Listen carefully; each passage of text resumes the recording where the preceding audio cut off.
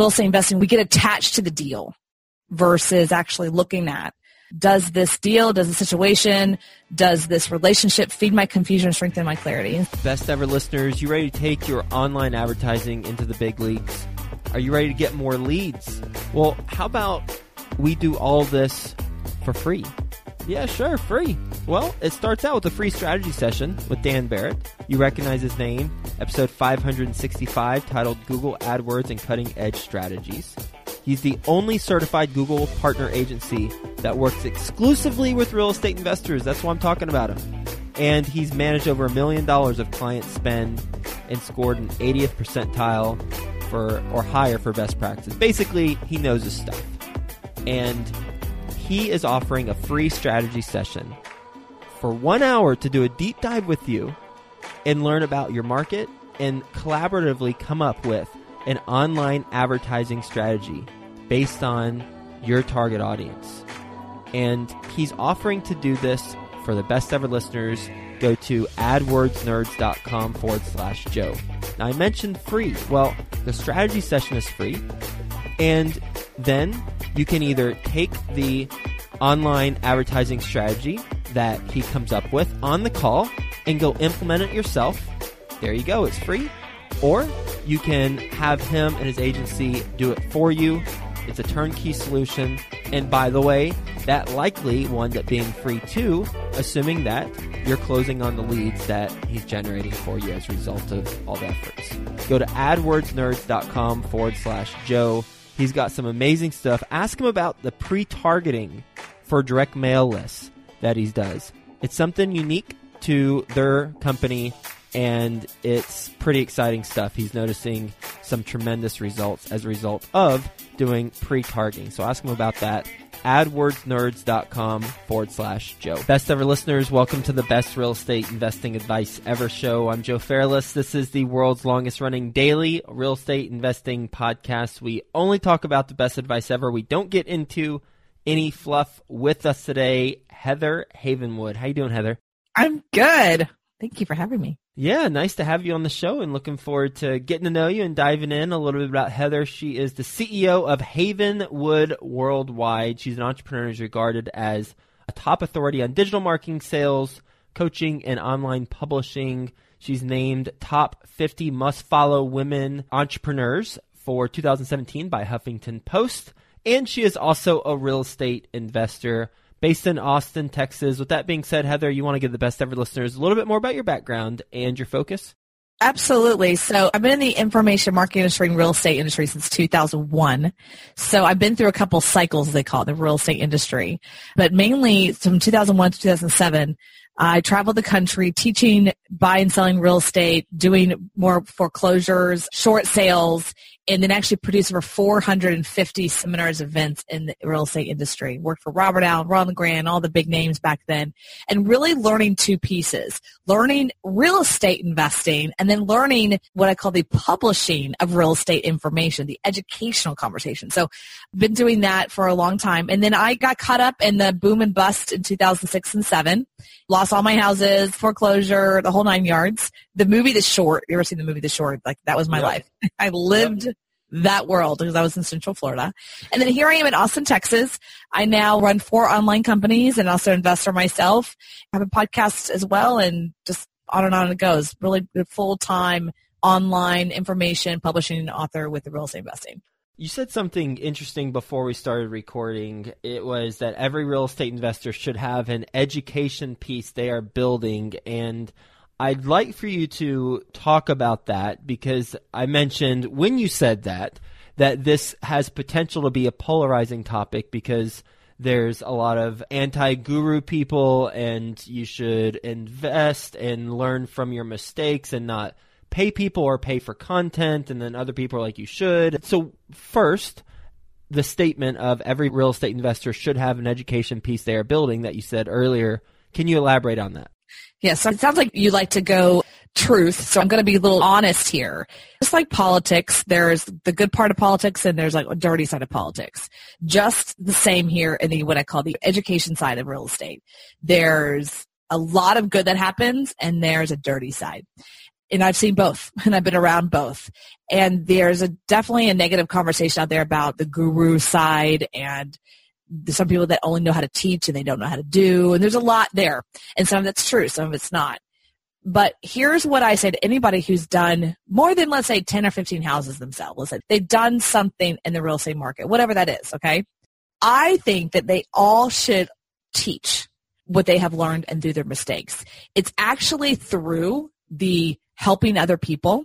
It's also through the teaching that piece, also sharing their story that 1, they're going to get more business. 2, they're going to help other people. And 3, there's a cash flow there. So that is why a lot of the real estate investors get into the education conversation is because they want to buy more property. And it's a great cash maker to create cash to buy more property.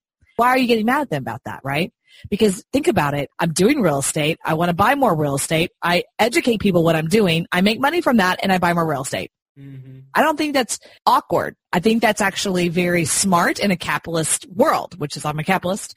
So if you look at it that way, then you can see how there's a logic to that. What happens is I see when I go to RIA meetings or meet what I call old school real estate investors, they have this kind of arrogancy about, well, I just sit in the background and no one knows who I am and like I just do my thing, you know. Like I can see that. I guess that's respectable. But why wouldn't you not help other people? Why would you not do a small workshop locally? Or why not you get on a podcast and share your story about how you got started and all the mistakes that you made? Why not help other people through that process? Because I feel like real estate investing specifically, not realtor, okay, real estate investing specifically is kind of this secret little society sometimes, even though people are out there constantly teaching it, it's still this like secret little society that people think it's hard to get into or they don't know how or it's confusing. It's not something you get taught in the universities. Does that make sense? So this is why, Joe, I think every real estate investor that has some success and some failure should be out there helping other people and teaching and sharing their story. I agree. You made some really good points. When we do share our story, we help other people. We get more business, and if we monetize that, like this podcast, for example, where I have monetized it by bringing on advertising sponsors, then there's potential to make money. And along the way, I would imagine that the best ever listeners who are listening to this episode, they are getting a lot of value from this platform, which to them is free to consume the content. And so I agree. There's different approaches out there, but I agree with your thoughts, and I'm glad you shared it so point by point. That was really interesting. So what type of platform do you have? For myself, I do a lot of podcasting, actually. I was going to share that. So I kind of take on the view, let's just say this. A couple of years ago, I started a podcast, and it's what I call in the graveyard of iTunes. Feel free to go check it out. It's called Sexy Boss. It's what I call the graveyard of iTunes, because I did 4 interviews, and I put them all up online the same day. I didn't know what I was doing, right? And then I was like, where's the audience? I didn't know what I was doing. So I took on the role that I said, you know what? I'm going to first add value. I'm going to go on other people's shows, and I'm going to add value and share my story. Number 1, I had to learn to share my story. People don't want to hear your resume. They want to hear your story. It's very different. Number 1. Number 2, I had to learn, what am I going to add value to them? How can I add value to your show? Because at the end of the day, Joe, this is your show. It's not my show. It's your audience. I'm here as a guest. So I had to really look at how am I going to add value. And so I focused on that for 1.5 years. And up at this point, right now we're talking, I've been on over 210 shows as a guest.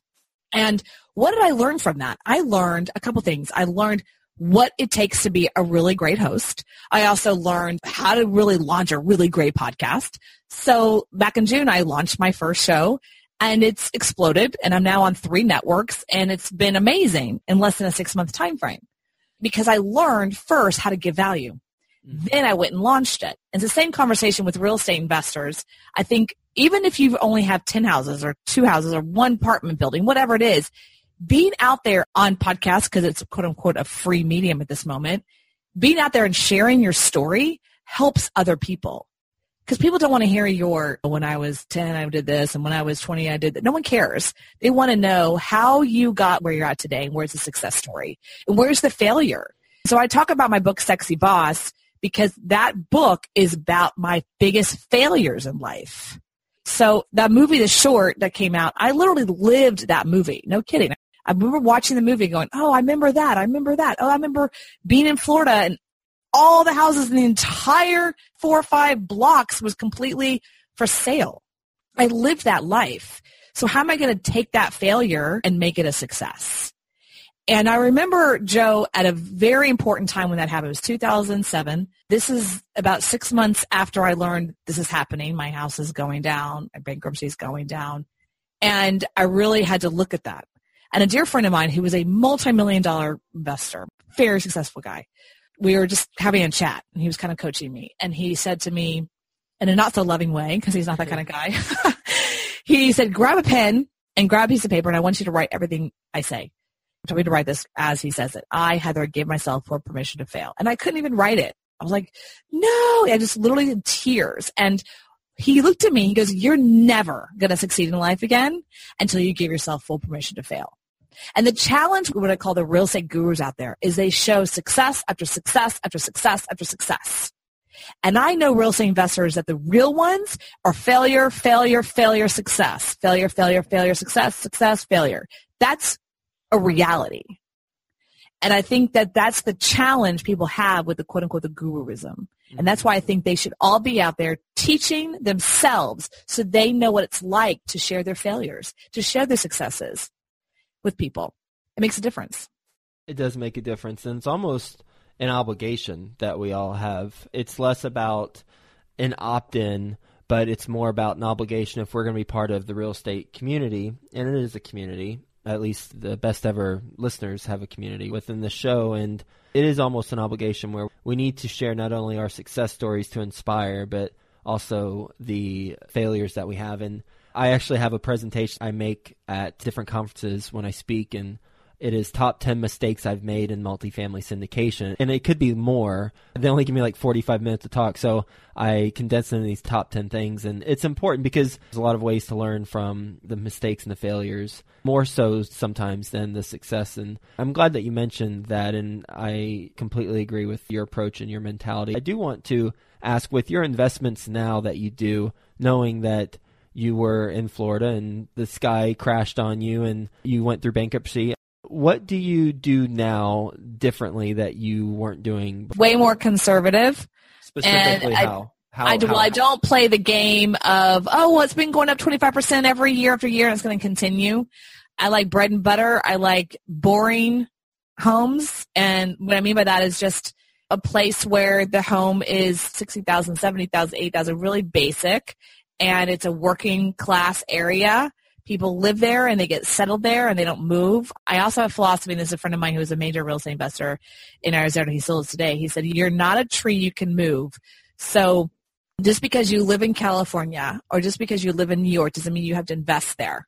Go invest that makes sense for you. I'm also a long-term play. I do wholesaling and I do holding. I look at it more long-term. When I was in the real estate industry back then, it was a lot of get rich quick. Buy these spec houses, hold them for 2 years, sell them for 50% higher, or buy $1 million properties. A lot of flash. And the people that did survive without throwing away all their houses, I knew friends of mine who literally had 12 houses foreclosure. They just walked into the bank like, here's your 12 keys, see you later. It just happened. And the ones that survived all that were the ones that went slow and methodical and didn't try to be flashy. And if you look at our current president today, who's a real estate investor, he did the same thing, believe it or not. Don't get me wrong. He went big, but he went methodically and he thought it through, and it was always a long-term play. With your properties, what type of financing, your buy and holds, what type of financing do you do? And where if I buy and hold, I'm doing a deed. I buy on the deed. I just take over payments. You just take over payments. Okay. So no money down, take over payments. And that's probably because of the bankruptcy thing. It's tough to get a loan? No, I don't want to put any money down. Can you tell us the numbers on the last deal you did like that? The house is worth $60,000. They owed $30,000, $35,000. I just took over payments, and then I just got a renter in there. It's not anything complicated than that. It's bread and butter. It's kind of boring. House is worth $60,000. They owe, say, $35,000, and you are taking over the mortgage payments, and then they exit. Correct. Why would they do that? Because they are in financial constraint. They can't afford it anymore. That was what I was taught by Ron LeGrand back in 2001, 2002. You have to take over the payments. How do you find them? And then walk us through that conversation with the person who has $40,000, $25,000 worth of equity in their house, but they just let you take over their payments. I do bandit signs. They called on it. Talked to them over the phone, asked a couple questions, see what their situation was, what they needed. They needed a little cash to move out, so I gave them a little cash to move out. They just didn't want to wait for putting the house in the market and just waiting. Not every property is going to end like that, right? It's a specific kind of property and specific kind of person that's ready to say, I need to walk away. So they knew that also needed a little work. So I had to put money into and do a little work, not a lot, and rehab it. That's pretty much the numbers.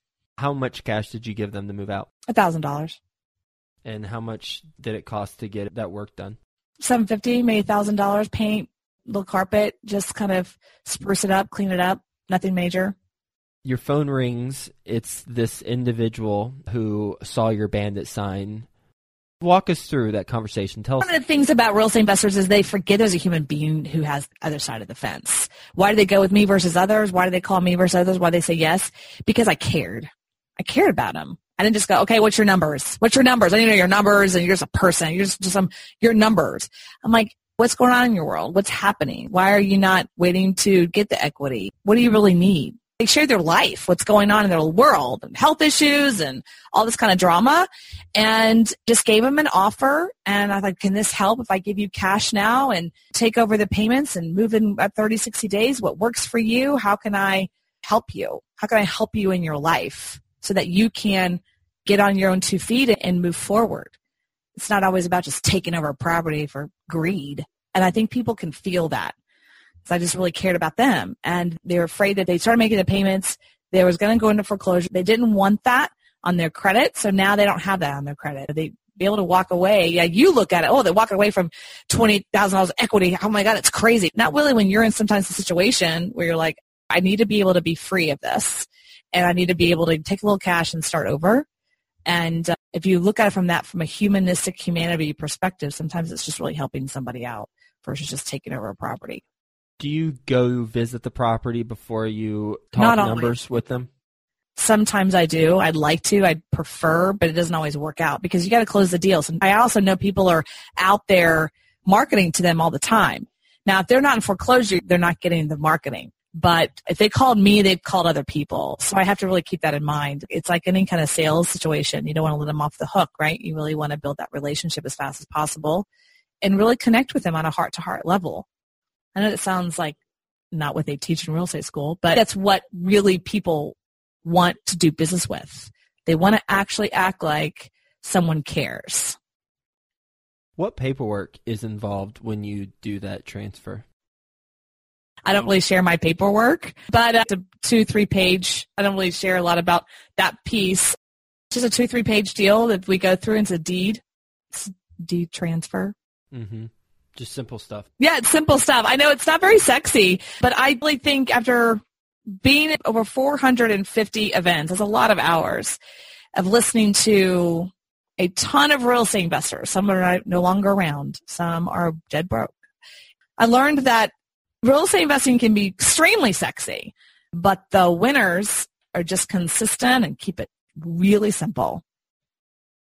You have a skill for marketing and branding. As I mentioned earlier, you were named top 50 must-follow women entrepreneurs 2017 by Huffington Post. For someone who wants that type of designation, how do you recommend they go about obtaining it? That's a weird question. I don't know how to answer that. I didn't wake up one day and say, I want to be known for Huffington Post. One day someone told me I was. So I don't even know how to answer that. I think, honestly, this industry is not about ego. If you go into it for, I want to be known for, I want to be known, I want to be the best, I want everyone to see me and look at me, that's very ego-driven, and you're not going to go anywhere. Believe me, I've seen a lot of people come and go in this industry. The ones that were egocentric didn't last that long. The ones that were value-centric and add value to the marketplace and add value to people and help people and teach people, they're still around.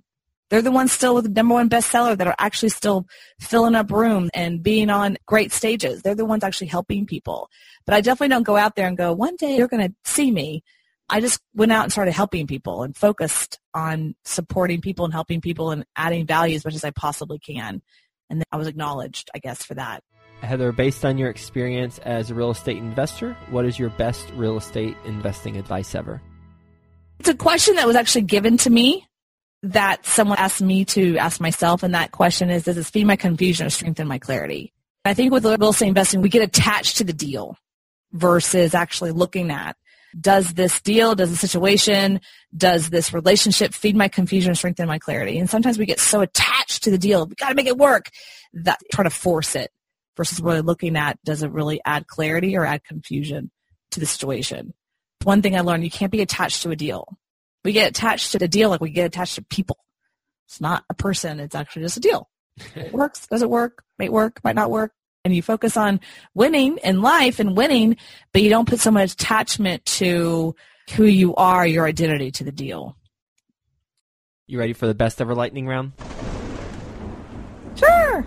All right. First, a quick word from our best ever partners. Got your free strategy session to generate online leads yet? Well, if not, go to adwordsnerds.com/Joe. Dan Barrett's going to give you a concrete online advertising strategy by the end of the conversation. You can choose to implement it yourself, or you can work with this team and they'll implement it for you. adwordsnerds.com/Joe. Feeling lost on your roadmap to wealth? Tune in to the newly launched REI Foundation podcast, where hosts Jason and Peely give you all the steps and missteps towards achieving your investing dreams. Featuring interviews from top industry professionals, make sure you listen and subscribe to REI Foundation podcast at thereifoundation.libsyn.com. Best ever book you've read? Best ever book I read, Think and Grow Rich, by Napoleon Hill, and the 48 Laws of Power. Oh, I love the 48 Laws of Power.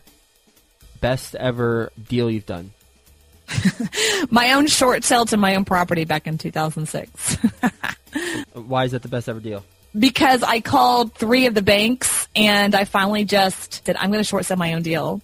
Give me the number that I know I need, and he gave it to me, and I pretty much did the whole deal. So it was kind of interesting. It's not normally you actually do your short sale for your own property that you own. And so it was just an interesting deal. What's the best ever way you like to give back?